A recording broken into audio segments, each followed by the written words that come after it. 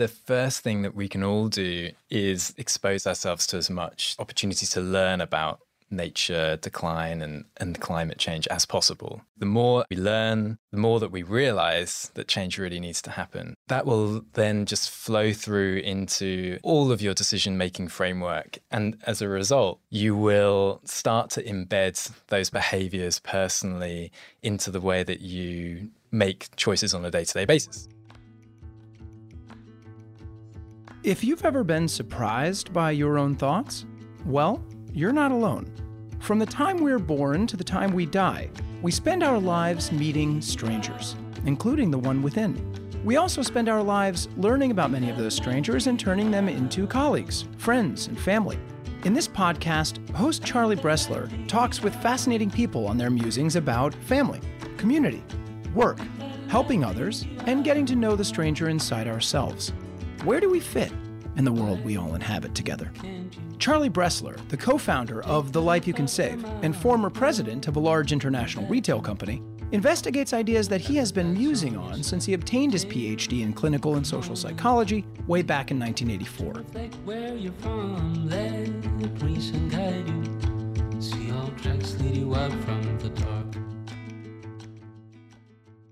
I'm really happy to be in Australia, I must say. It's been really nice to come from the United States to Australia and have some work time, but also some enjoyable pleasure time. I don't know what to call this podcast interview because it feels like it's going to be a pleasure. I'm really happy to have Will, and I'm going to ask him to pronounce his own name. Excellent. Fantastic to meet you, Charlie. Yeah, my name's Will Rayward-Smith. And Will is a really interesting mathematician who works at Deloitte, and he's going to tell us hopefully quite a lot about himself and his journey. I'd really appreciate it if you would just start with your story. And I'm purposely asking this in an open-ended way, as most psychologists might. So you have to decide where you want to start and where you want to end. I suppose I'll start with the loving household and family that I grew up in. And it was very much an academic household. My father and my mother were both in academia, computer science and biochemistry. So there was a lot of emphasis on academics at home. And for me, it was mathematics was sort of, I suppose, the calling that I had as a child. And I suppose I was one of those children, if I didn't get 100% in a maths exam, I'd be a little bit disappointed. And that naturally led me towards studying maths at Cambridge and had a lot of fun and enjoyed very much studying it. But actually, as I came towards the end of my undergraduate in maths, I found myself seeing a lot of my friends and classmates heading in other directions and sort of not quite sure whether those directions were for me. So I saw people going into being actuaries or management consulting. And that was the point at which I sort of started to evaluate other ways and think through, actually, how can I have an impact in my life? And I saw on a sign, just a notice board in the maths lecture hall, a sign for Energy Masterclass, a 3-day masterclass to learn all about energy and climate. So I thought, okay, let's go along there, and maybe I'll learn something, and that might help me in sort of determining where I head next. And that was the moment very much that the sort of numbers and the science around climate really, really clicked for me. And that was the sort of hook into the sector. And I found myself passionately working on it every day since then. So I decided to do a PhD in clean energy, stayed at Cambridge to do that. And in each of the different summers of my PhD, I used that window to try and look at climate from a different angle. So I spent one summer with Bloomberg NEF. So that was with Michael Liebreich, looking at the clean energy investment landscape. So I did the first onshore wind experience curve there. So looking at the cost reductions in onshore wind. Then spent another summer working in a team within the Department of Energy and Climate Change. So this is with Sir David Mackay. So as the chief scientific advisor, wrote an incredible book called Sustainable Energy Without the Hot Air, which is just a book of sort of back of the envelope calculations about how can you have the biggest impact on climate. So how can we prioritize that effort? As a society, as a government, or as an individual? Both. All of those things. Yeah, all of those things. So yeah, I'm going to ask you about that in terms of individuals down the road. Yeah. And then I sort of finished my PhD a little bit early and had a window of time where I saw an organization that really inspired me. It was doing what's called pay-go solar in sub-Saharan Africa. So this is households who are currently using kerosene or candles or even torches or burning grass for lighting in their homes. This pay-go solar company would come in and install a small little solar panel on the roof and a 3,000 milliamp hour battery with 2 LED lights at zero upfront cost, but you'd pay for it by going to your local market and buying a scratch card and scratch off the panel and type in the code, and the system would be unlocked for the next week. Amazing. And the cost of that scratch card was less than what you'd have been paying previously on kerosene or candles. I have a question about the roofs. This may sound strange to ask, but isn't it often the case that the roof would not sustain the panel? I wonder what kind of roof you were dealing with. These were typically sort of wooden roofs with straw or sticks. And because the panel is actually very small, it's really the size of roughly an A4 piece of paper. So very, very small panel, but sufficient to provide lighting and mobile phone charging. And that then was transformational in the lives of those individuals. So I wrote to that company and said that I've got some time. You don't need to pay me anything. Just send me into the field and I'll very happily take your prototype units. And so I found myself in Kenya, Uganda, and South Sudan with sort of 2 suitcases full of prototype units. And it was amazing. And now that company, has installed, more than 100,000 systems. The whole pay-go solar sector has grown hugely.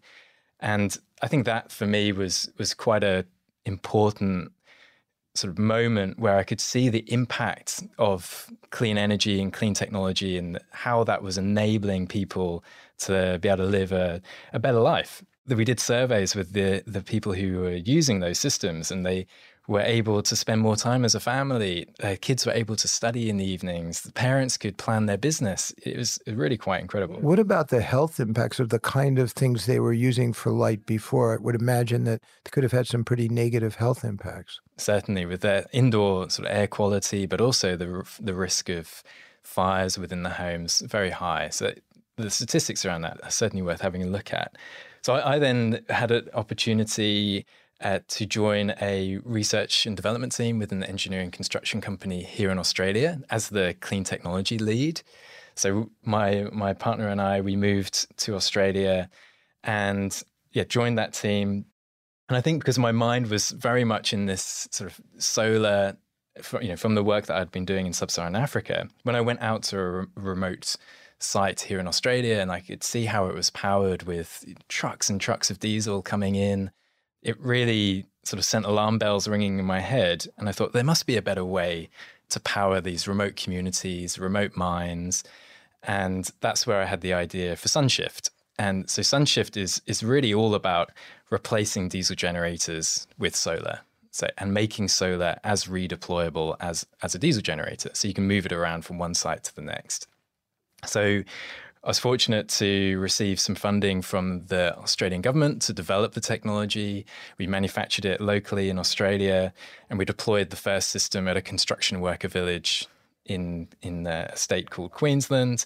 And then we went on to do the first solar at a off-grid mine site in Australia that's powered by gas. So we deployed a 3 megawatt system at a mine called the South 32 Callington mine. And I suppose what's interesting about that is, initially I was thinking, mining, I think of mining as quite a dirty activity. But actually, when you think about the clean energy transition, we really need a lot of minerals and metals in order to achieve the transition. So that mine, as an example, produces roughly about 7% of the world's silver.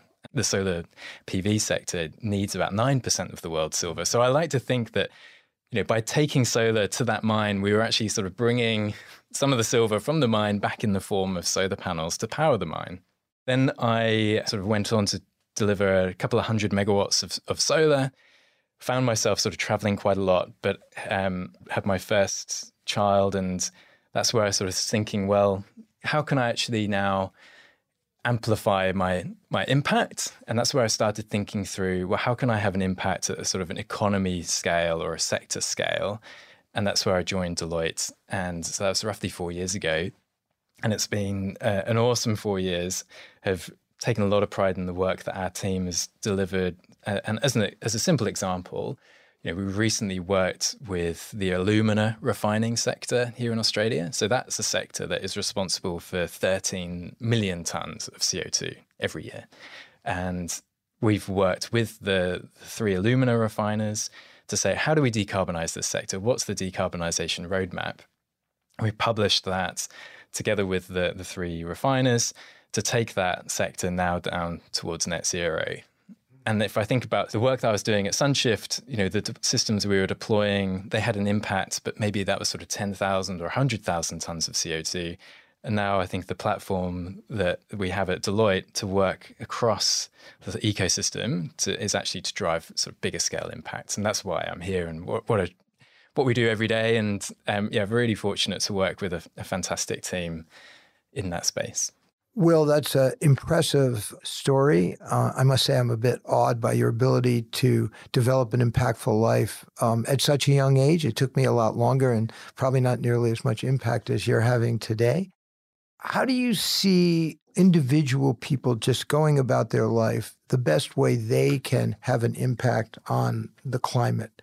What is your thinking? Because people think, oh, should I buy an electric car if I can afford it? Should I do this or that? And a lot of us are just completely in the dark about what to do. Or should I give to a nonprofit like the ones that are recommended by the Life You Can Save? Is that a good thing to do? For me, the first thing that we can all do is expose ourselves to as much sort of opportunities to learn about nature decline and climate change as possible. Because I think the more actually that we learn, the more that we realize that change really needs to happen. So I fundamentally sort of think that learning is the start, because that will then just flow through into all of your decision-making framework. And as a result, naturally, you will start to embed those behaviors personally into the way that you make choices on a day-to-day basis. And what are those behaviors? Because here I am struggling as an individual to decide what behaviors I need to do in order to impact the climate, knowing I'm just one individual, and that the problem, at least from my point of view, is it may be nuclear weapons, but those two are the number 1 and 2 problems in the world in a sea of problems. So what do I do as an individual? So I think some of the sort of quick areas that you can focus on. So in particular, we understand the impacts of a meat-heavy diet. So actually moving more towards a plant-rich diet has huge benefits from all different aspects of climate and nature.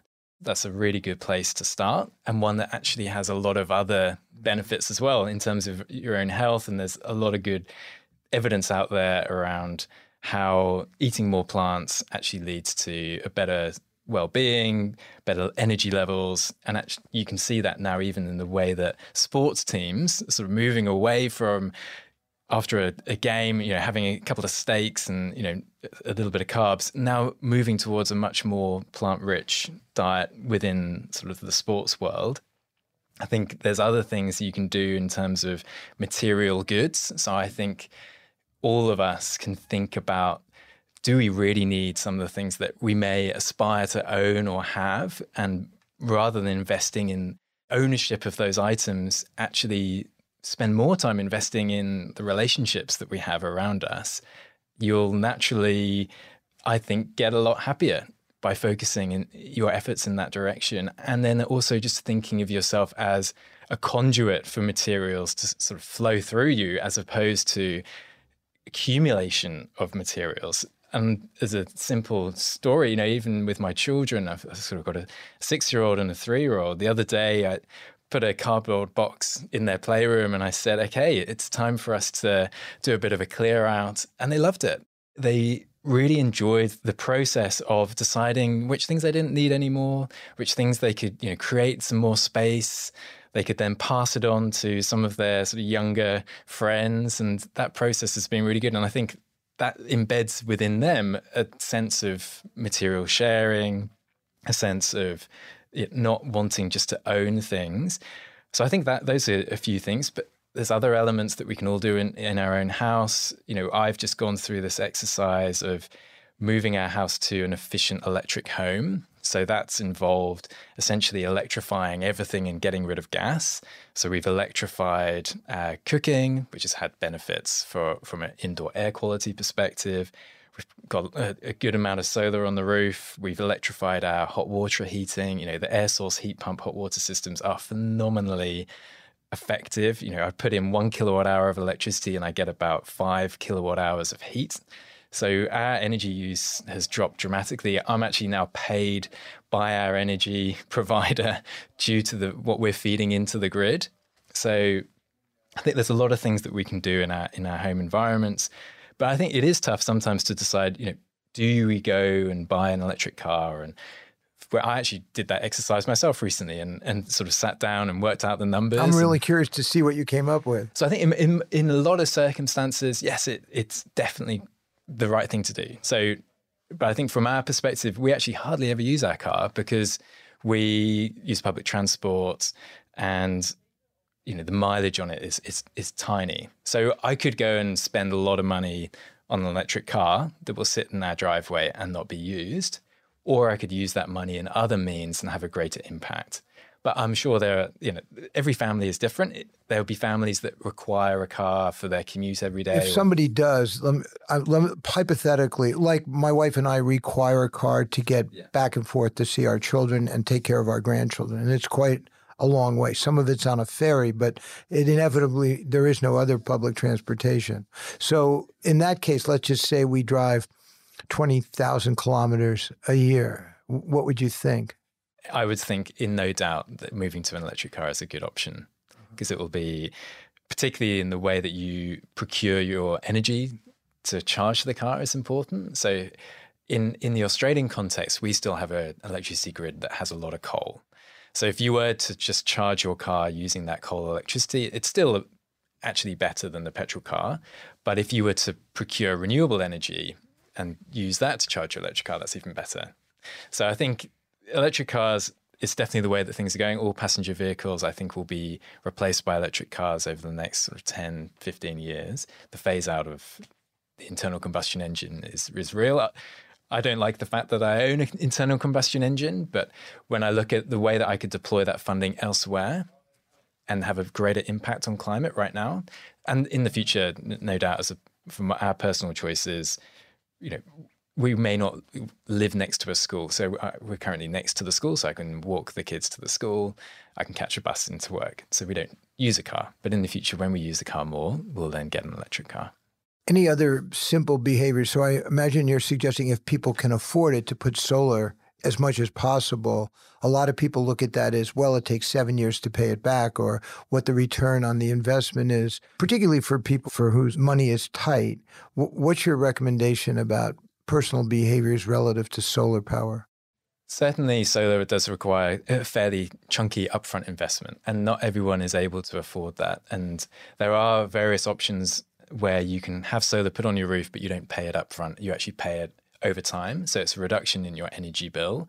So you can reduce your ongoing costs, have solar on the roof, and not have to fork out the money upfront. So it's worth having a look at some of those options.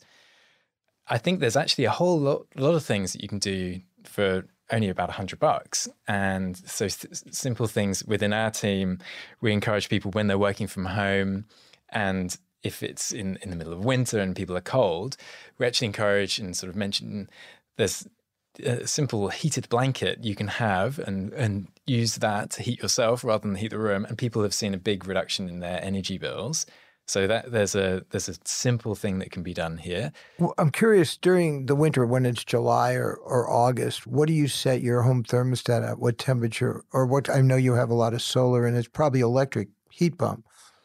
So but I'm just curious what temperature you suggest people should set their heat during the winter. So during the winter, we very rarely use heating, actually. And that's partly because we've really insulated the house. I see. And we also adopt an approach of, if you're feeling cold, pop on an extra layer.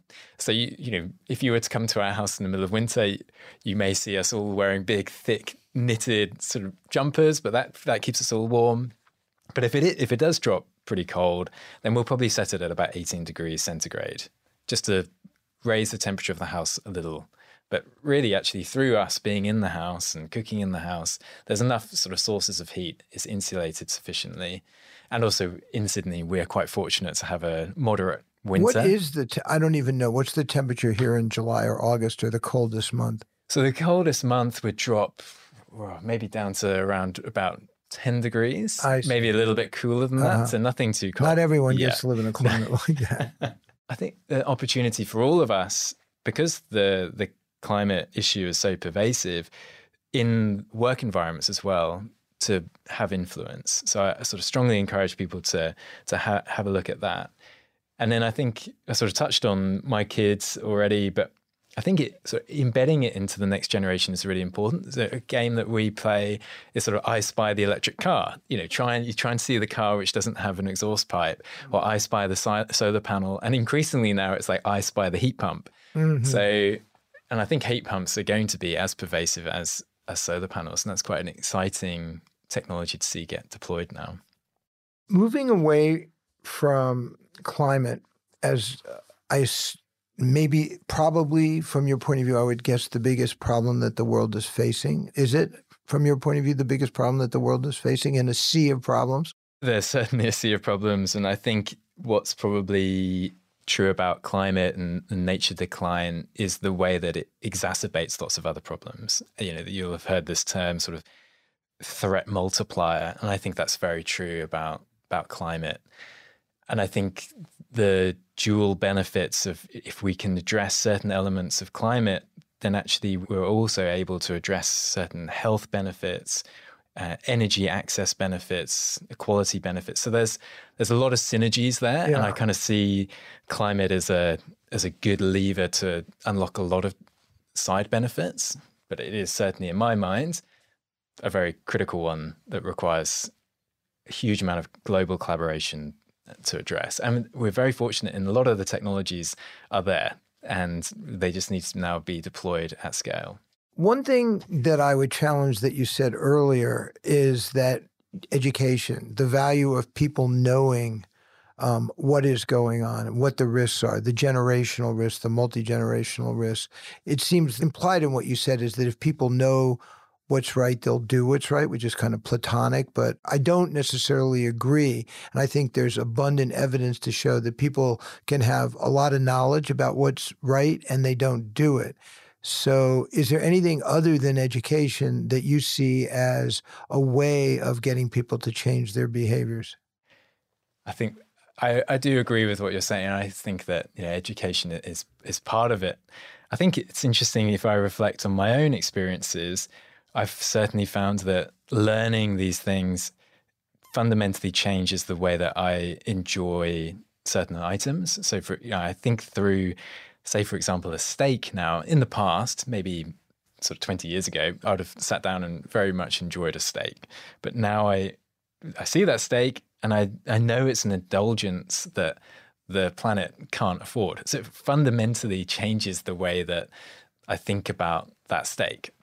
Or if I know, say, for example, if a meal has been prepared and chickens have come from a factory environment, that will then very much affect my ability to enjoy that meal, because I know that the life that chicken has had has been a tough one.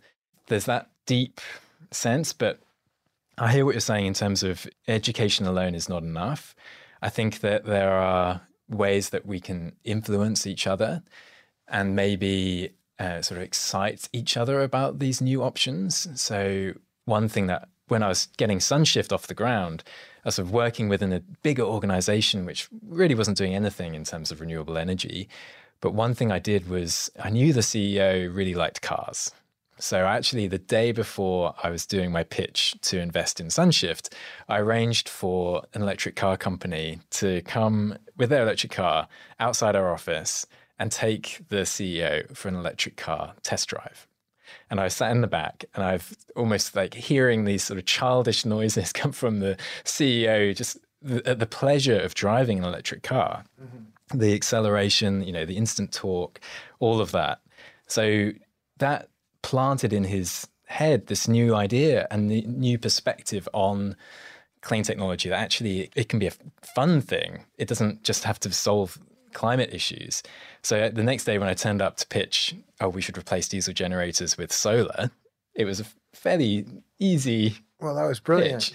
So I think that kind of ability to influence others is important, and also recognize, it's that dual benefit. So one thing I do is I catch the train when I go down to Melbourne to avoid the flight. It's an overnight train. Train is actually fun. It's more convenient. You get on the train here at sort of 9 p.m. You arrive in Melbourne at around 7 a.m. and you don't have to worry about getting out to the airport or either end and all of that additional logistics. In the morning, if I was to fly, I'd sort of have a very bad night's sleep because I'd be thinking about my flights.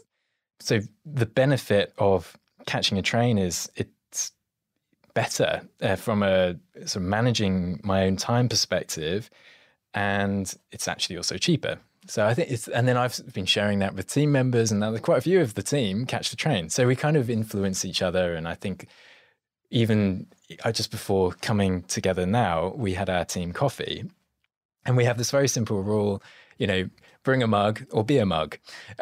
So no one has takeaway cups. And we've made it very clear, if you don't have a mug, you're not going to get a coffee. Well, that is a little bit of the stick approach as opposed to the carrot approach, which may play a role. Yeah. Greetings. We all know that climate change is a global crisis that demands our action, not just attention. I'm Katie Stanford, head of research at The Life You Can Save. While climate change affects all of us, it's the vulnerable and developing nations who suffer the most. We've created a Tackle Climate Change Fund to invest in nonprofits ensuring a cleaner future. Your support drives policy and structural change. We understand the urgency of this challenge and ask you to join with us in making a difference. Please visit thelifeyoucansave.org to contribute to the Tackle Climate Change Fund today. Let's create a more sustainable world together. How are you going to convince governments like the United States that they ought to play a more active role? Because my question now is pivoting to what is the role of government in changing important behaviors at a structural level as well as changing individual behavior? Is it critical to have government on board, or can all of this be done from the bottom up? I think it is critical, certainly, to have the policy settings and the regulations steering things towards the right direction. And I think things like the Inflation Reduction Act in the US have been quite monumental in what the sort of investment flows have resulted off the back of that. I think what's sort of important from a government perspective is to set directionally where things are going. So the sort of the dates the UK, for example, has come out with in terms of when it's going to phase out the installation of gas boilers or electric cars is critical. And I think it may also come back to those side benefits again in terms of, well, we know that globally it's unequivocal that climate is a result of human action, the climate change that we're seeing, and therefore we all need to move to net zero. So as economies think about, well, what role do we play in a net zero future? That structural change to industries and how do you position new industries and set the foundations for those industries today, and the employment and the revenue and the export opportunities from those industries, I think is very important. So when the US looks at the Inflation Reduction Act, I think it certainly looks at it from that perspective. There are all the benefits associated with reducing emissions, but there's also all of the benefits associated with employment and growth within new industries. We as Deloitte have played quite a critical role, I'd say, in terms of quantifying the benefits of climate action versus inaction. So a couple of years ago in Australia, in the lead up to COP26, we came out with a report that said, hey, if we don't act on climate, our GDP is going to drop and employment's going to suffer. But actually, here's this alternative scenario where we act on climate, GDP's greater, employment's greater. So it's being able to, I think, articulate those benefits of action. And I think then as a result of that, and lots of other things that happened within Australia, we came out with a net zero commitment in the lead up to COP26. And then I think it's about government really thinking through, well, how does it have the best policy settings to accelerate the energy transition, build foundations for new industries. And there's certainly, there's a lot of work to be done. both government and bottom up. Do most Australians accept the premise that we have to move towards net zero? Because it doesn't feel that way to me in the United States. So our millennial survey that we do certainly demonstrates globally that that generation climate is their number one issue. That's really important for us to sort of recognize. In Australia, there is overwhelming support for net zero, but that's not the case probably 5 years ago. So when we see bodies like the Business Council of Australia come out and say, yeah, we are behind a net zero view for Australian businesses, I think that really changes the landscape. There's certainly a lot more to be done, but I think the sort of consensus here in Australia is certainly that net zero is a pathway that we're all behind, and we've got a lot of work to achieve it. We've got in Australia, we've got a lot of wind and solar to deploy as we retire the coal plants that are still on the grid. You're quite an optimist, and I think it may have something to do with your age as versus mine, and also that you live in Australia and I live in the United States, where Donald Trump is threatening to become president again, and that there's tremendous support for him, and there's almost no opposition to him within the Republican Party. And the Democrats are running an 80-year-old that people question his mental competence in spite of some of his achievements. So I think we differ on our degree of being optimistic. I think there are a lot of people that are more pessimistic. But taking an optimistic approach seems much more likely to achieve the kind of results we need to achieve, because pessimism isn't going to lead us anywhere, although it's probably my inclination at this point. When I listen to all of what's going on, I think that I'm personally much more pessimistic, but I don't think it's a very winning strategy to be pessimistic. So I admire your optimism, and your generation being more optimistic, I think, is a really great thing. I've certainly had periods in my life of quite deep sort of climate doom and depressive periods where actually I feel quite paralyzed to act. An example was I was fortunate to be part of a group going to Antarctica as part of 50 students globally selected who are passionate about acting on climate, and they shipped us off to Antarctica to spend some time on a boat together and on the snow. And it was just an incredible experience. But coming off that, I was in a state of almost sort of shell shock when I came home. I couldn't really talk with people about it. It felt this experience of being in an environment that humans had hardly touched at all, and just knowing the magnitude of the impact that we were having on the world, it weighed so greatly on me that I just wasn't able to think. I wasn't able to act. I've sort of come out of those cycles very much with a view of, to make the progress that we need, we've got to accelerate action as quickly as possible, and the opportunities are ripe. So if we look out of the window of the offices that we're in today, and I think opportunities are abundant. You can see so many things that need to be changed towards net zero, whether it's electrifying the ferries that are heading out of Circular Quay just below us, or whether it's getting heat pumps rather than all of the gas heating that we can see, more solar on roofs, etc. And each of those is a sort of business opportunity, an employment opportunity, a community investment opportunity. I certainly see it as a big opportunity, and one that we collectively can deliver on, which I know is an optimistic view. And I suppose I am quite a sort of stubborn optimist. I don't want to get you to a point where I couldn't, but I don't want to get you to a point where you would be less optimistic. But let me turn to a little bit of a different subject.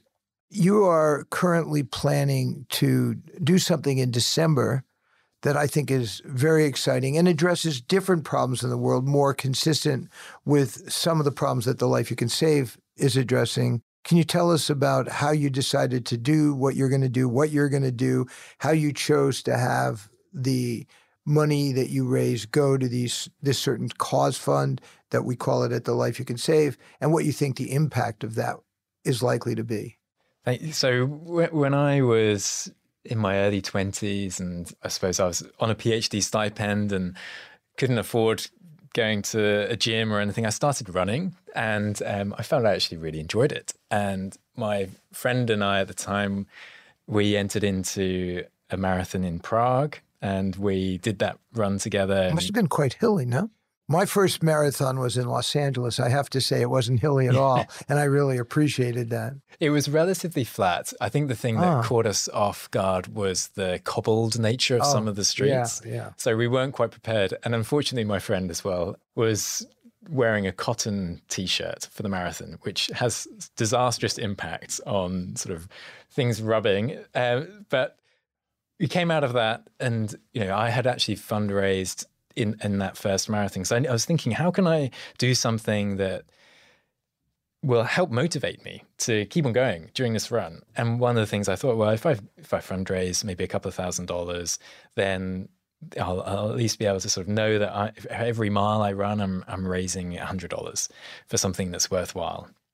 And then ever since, I've been doing these runs to fundraise. And when actually that friend who I ran that first marathon with, he passed away, unfortunately, in a terrible accident in South America. And a couple of years ago, I ran in his memory a trail run in the Blue Mountains. And we fundraised for the World Bicycle Relief Foundation, which was something that was very important to him. And the meaning of raising this money is really important to me. And the other thing that I raised for was a project. It's called Project Bow, which is all about making a reliable energy supply for a baby hospital in Sierra Leone. And again, Project Bow was really impactful. So currently now, I've got the pleasure of running for the Transform Lives Fund. And actually, I came across the Transform Lives Fund on one of my long runs, listening to a podcaster called Rich Roll, who had a podcast with Peter Singer. And I just couldn't believe it, really, in terms of what I was hearing from Peter. Had you not run across Peter before? I hadn't, no. That was the first time. So that's probably just over a year ago. And then I listened on my subsequent runs, I listened to the audiobook. And it really, I was understanding. Will is referring to the audiobook of The Life You Can Save, Peter's book, and it's available on thelifeyoucansave.org/book, I believe. And it's an audiobook that's been read by celebrities. So go ahead. I just want to let listeners know that. And I so highly recommend it. I mean, so sharing it with team members and friends. And one of the stories that really sort of lodged in my mind was the Fistula Foundation and the impact that the Fistula Foundation has. In particular, when a woman has a fistula and what that can lead to sort of being ostracized by community, and the impact that this fairly simple surgical operation can have on that individual. And I remember sort of hearing, the ladies who come out of the hospital in a new dress, almost skipping down the path, is I think the way that the story was told. Just so the listeners know, these are obstetric fistulas that come from women who don't have a cesarean section. Maybe they're very young, they're not ready to have a child through a vaginal delivery, and there's quite a large ripping that in the end product of which is that there's a leaking of feces and urine, and these women smell really bad, and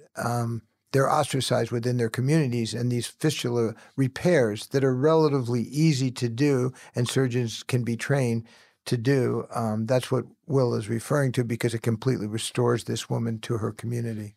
So the impact you can have by performing that, paying some money towards the Fistula Foundation, and the impact the transformational impact that can have on someone is incredible.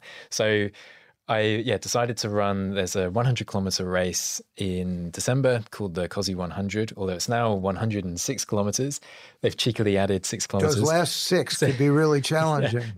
So I'm targeting at least $10,000, and my partner and I, we're personally matching the first 5,000, and I think we're currently at about 6,000 or 7,000. I think so. I looked on today. I thought it was like $6,200, something like that. So I'm sort of pushing and wanting to do more. And one of the things actually I've been sharing with people is the fantastic impact calculator on the Life You Can Save website, where you can look at the impact that your donations can have on the different charities that sit within the Transform Lives Fund. So there's 6 very carefully selected charities that are the recipients of the funding through the Transform Lives Fund.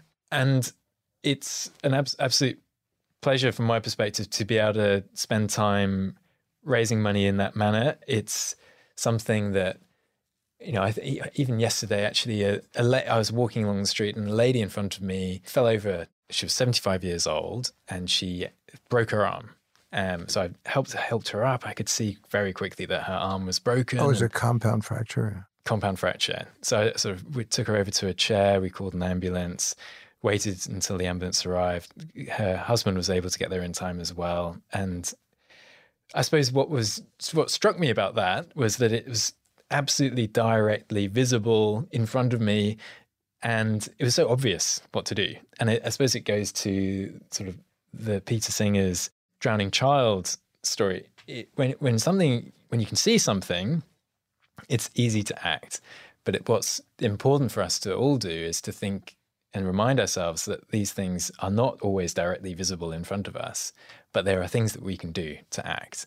And I think that's the fantastic work that The Life You Can Save is doing. And anything I can do to help support that and is a privilege. Well, I have some ideas which I won't necessarily talk about on the podcast right now, but I've been sitting here thinking about things you can do for The Life You Can Save that could be transformational for us as an organization in helping people address climate change, in addition to helping save lives, enable livelihoods, and reduce suffering in sub-Saharan Africa and South Asia through a lot of different types of interventions that don't have anything to do with climate change, like fistula repairs or creating videos that help moms realize that you do give your kids water when they have diarrhea and you take them to the health center. And there's all kinds of wonderful interventions for the 25 nonprofits that we support, but climate change is now part of that. Let me turn my attention now to asking you a more abstract question, which is, what do you think it means to live a moral life? It's a question that I ask all of our guests. So I think it's ultimately the choices that we make, and we can all aspire to make better choices. I like to think of actually something my dad has always sort of instilled within me, and I'm not a religious person. I'm not pro-religion or anti-religion. I think there are things that can be learned from all religions. But one thing that he had, he's a strong Christian, and he has in his head a sort of perspective on what heaven is. And his perspective, which he sort of instilled in me and my brother, is that it is essentially the legacy that you have and leaving the world in a better place than it is without you. So thinking through, how can you, in your lifetime, be acting in a manner that has as great a positive impact on the world as you can. And then heaven is essentially, after you pass away, heaven is the legacy and the impact that you have on the planet and the people. And I quite like that way of thinking. And I think I sometimes think about, the wake of destruction and suffering that can result from being a human on planet Earth, and the consumption that we have. But how can I act in a manner that minimizes that wake of destruction and suffering, but actually turns that into something very positive?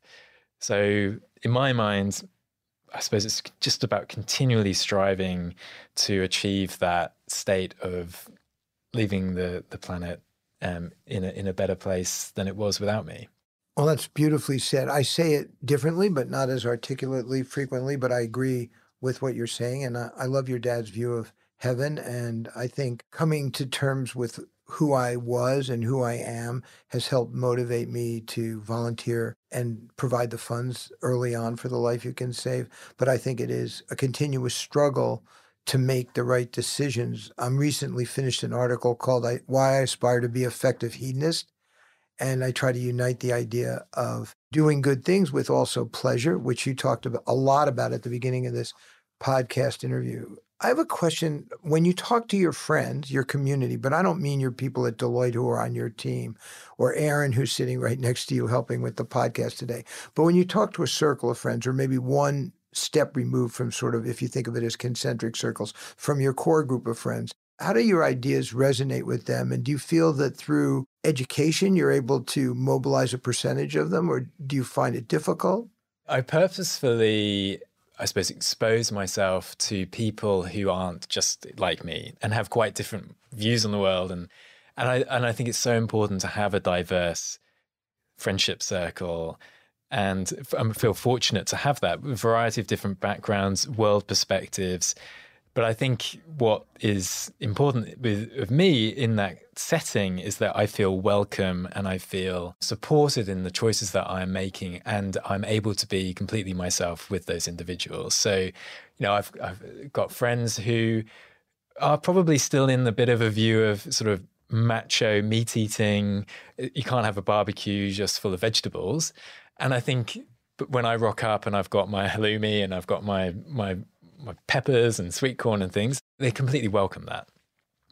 And they'll, I'm also happy to give them a bit of jibes around, what's the impact of what you're eating on your sperm count and things like that. And we have a good laugh about it. So I think it's kind of being able to have conversations with those people who come at things from a different angle, but you can kind of, again, have a bit of fun with them about it. And then I think at the end of the day, they'll probably go away and think slightly differently, maybe.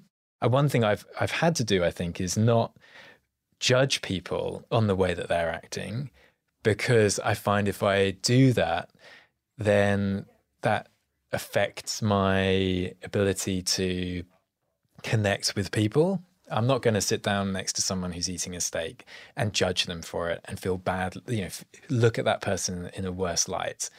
But I'll very openly talk with them about, have you thought about the impact of what you're doing?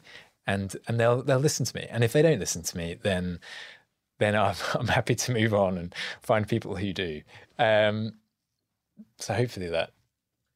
No, I think that addresses the question in terms of what percentage of people change significant behaviors. I think you haven't necessarily said that because you don't know. And the medium and long-term impact of people being exposed to your beliefs, which I think are infectious. At least I find them infectious. But I also know that people don't necessarily act. I've been spending the last 10 years talking about the 5.3 million children who die every year of largely preventable illnesses. And the good news, like in what you're talking about with some of these climate interventions, is we can do something about it. Just like you did something about this woman with the broken arm, or just as Peter says, people dive in and save that child who's right in front of them, even if it costs them $200 of clothing or being late for an appointment. People don't experience that directly, and it becomes more difficult to get people to act. But I don't want to stop, and it sounds like you don't want to stop either. It's been a delight to have you on the podcast today. I do want to end with, is there anything I haven't asked you? Because I haven't really gone through everything we might have told you we would ask you, because your interest and your knowledge of climate activism, your ability to talk about some of the things that will really help, both from the individual health level all the way up into the world level, is very compelling. But is there anything that I haven't asked you today that you would like to add? One sort of framework that I found sort of useful when I think about climate and the opportunities it presents is quite a simple framework. And it's about us all being aware, and a very simple 4-step framework. But essentially it's for all of us to be able to identify things. So, we're all kind of looking around and thinking, okay, that thing over there, that needs to change. Kind of like you're starting with your children in a positive way. Yeah, so I kind of think of that, that sort of identify stage. And then I think it's about, as a person taking ownership of that thing and thinking, well, that's actually something I don't like. And the whole sort of like hate something, change something mentality. Because I think then you can kind of start with the second step, which is sort of ask why, really why. So why is that thing the way it is now? Why isn't it the way that it should be? For example, why is it that everyone outside has internal combustion engines and they don't have EVs, for example? Or And then I think it's about, or in the context, I suppose, back to Sunshift, it was like, why is the diesel generator here? Why is there all of these trucks coming in with diesel? Why is there not solar? And really then sort of unpacking and thinking through and asking people and spending time with people to work out why things are the way that they are.